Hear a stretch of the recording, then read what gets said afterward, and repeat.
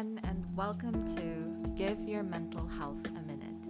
My name is April. I'm a registered psychologist from the Philippines, and I'll be talking about day-to-day issues related to mental health to drive awareness and inspire local action. If you have questions you'd like us to answer and feature in our future episodes, feel free to send us an email. You can find our email address in the description box of this podcast. Thanks ahead for listening, and I hope that each episode will inspire you to take action in more informed ways, especially when addressing and responding to mental health issues.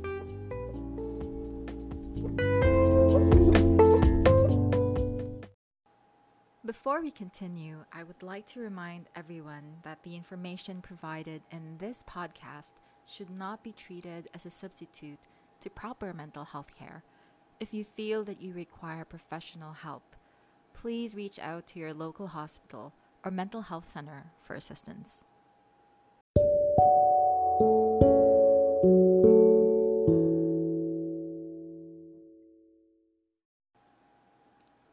Have you been stuck at home 24 hours a day, 7 days a week, 30 to 31 days a month, and is social media your new stream of consciousness? Because I am feeling that right now. It has been by far one of the most craziest years, and the last 4 months have been crazy. And it looks like the coronavirus isn't going away anytime soon. It feels like there's nothing else to do but to just wait it out, and that in itself is particularly challenging. It is unprecedented. We were caught unaware and unprepared for something that has totally upended every facet of our lives. Being cooped up has made everyone anxious and troubled for good reason. Joblessness comes with its risks. Being unable to earn money will make you feel unstable unless you have had an emergency fund ready for events like this, which isn't really the case for a lot of us, especially here in the Philippines. Joblessness also increases your anxiety over how to get food, how to get water, and we haven't even talked about where to get money to pay the bills or cover the loans that we have. It is tough, for sure, and the longer the quarantine period is, the tougher it will be for those that don't have jobs that allow them to work from home. So what's making us unbelievably anxious? If you're familiar with the concept of a needs hierarchy, you would know that everyone starts with wanting to meet their basic needs. The quarantine threatens the stability of our basic needs. The virus threatens our needs for safety. So we are in a constant flux of uncertainty, and with our basic and safety needs becoming unstable, it's like we're experiencing a huge mental aftershock every single day. So it's no wonder why we feel caged in and suffocated. And on top of that, being at home is like a frequent reminder that you are mentally caved in. The lack of income is just the tip of the iceberg, really, because there are a lot of other complications that involve being with family, being alone, and not knowing what is going to happen next. We are in a literal mental war with ourselves. But if that isn't enough, you have politics to go with the medley. It's like one stressor after the other, and social media, that holy grail of distractions, has become the frequent reminder of what isn't working. And it is constantly reminding us that there is a social discrepancy, and that social class determines if we're bored or we're angry because people aren't following quarantine rules, and if we're panicking. Thinking about it, it all seems like the situation doesn't seem to have like a light at the end of the tunnel. And everyone is experiencing certain degrees of loss, certain types of loss. And it is very distressing. So the question that we are facing now is, how do we breathe despite being constantly bombarded with triggers and stressors? How do we cope with a situation that feels so impossible?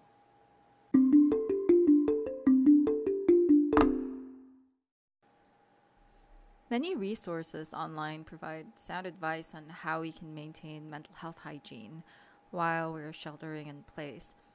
Things like stepping back from social media or limiting the hours in a day we're on it, or developing hobbies, picking back hobbies we've left unattended pre-COVID, like gardening, DIYs, and other projects that we didn't used to have time for.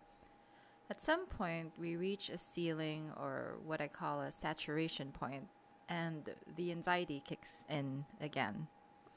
While we have the capacity to adapt quickly to crisis situations, when the exposure to the threat is prolonged and show no signs of resolving itself, our brain adapts to the threatening situation and shifts its gears.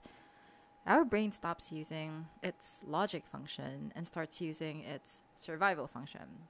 The goal, after all, in life is to survive, right?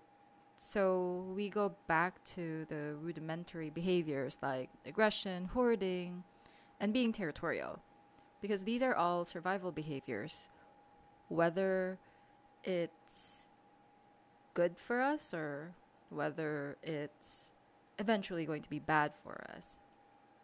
And if you factor on your fears, your ideals, your perceptions of the world, these are all in your brain. And your brain is like a master control panel where programs are switched on and off depending on how you assess your situation. And by the way, our assessment is really dependent on our experience and genetic history. So, apart from the looming threat of the virus, some of us are genetically predisposed to being anxious, and it is creating a void of anxiety or more anxiety for us as the quarantine progresses. Another thing that comes to mind is our increased face time with our families, which may become a source of stress. Some of us live in difficult family situations and are at higher risk of danger when we're at home. Meanwhile, some of us are faced with the intersection of house and work tasks, which gives us the illusion that work never ends. And at our best, we feel grateful and happy that we're alive. And, well, at our worst, we blame our family, people at work, the government, the random strangers for not doing a better job. And this is a very typical reaction in a situation like this, because it's mentally exhausting to have to reframe the situation and practice gratitude every day when we don't know when this is going to end. So we have to consider how much energy we have for the day-to-day things we need to do.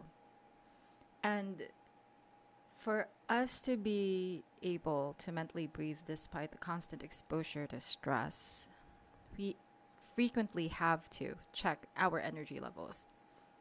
You have to ask yourself, do I have the energy to talk to people? Do I have the energy to listen to people? Do I have the energy to be compassionate, to be loving, to be caring? Do I have enough energy to engage in social media debates? All these activities require energy. Even deciding what to cook for breakfast requires energy. So we have to make a conscious effort of looking at our energy levels and being smart about when we're supposed to be expending a lot of energy. Reacting to anything that stimulates you or catches your attention is inevitable, but you can choose what behaviors are more important, what responses will result to less stress, and will give you enough energy to still do that breathing exercise, that new hobby, and I'll help you relate with people more. So here's an exercise that I invite you to do every single time you feel like you're faced with something that's making you feel overwhelmed. The first thing, and this is the most important step, is to pause. Pause from what you're doing. If you can stop yourself from doing anything when the stress is high, that's a good indicator that you're aware of your actions. The second thing you need to do is to check what you're feeling. Do you feel angry? Do you feel sad? Do you feel scared? This is an important step to do because it's easy to just slide feelings away and give it another name. When we do that, we give ourselves less time to process what we're going through, and it increases the sense of overwhelm. The next thing to do, and this can be particularly uncomfortable for a lot of us, the third thing to do is to listen to our inner voice. What are you thinking? What are the thoughts that come as things happen? What are the thoughts that are adding to the stress and pressure? Fourth, ask yourself if you can afford to respond to the overwhelming event or situation, knowing that there are other tasks that you have to do and that you can choose to do that can help you feel productive. Finally, make your decision. Do you disengage from the event or situation and change your focus to something new or something else? Or do you engage? A wise psychologist once said that in between stimulus and response is choice. And being aware of your energy levels and knowing when the best time is to engage or withdraw is in itself a mental ventilator.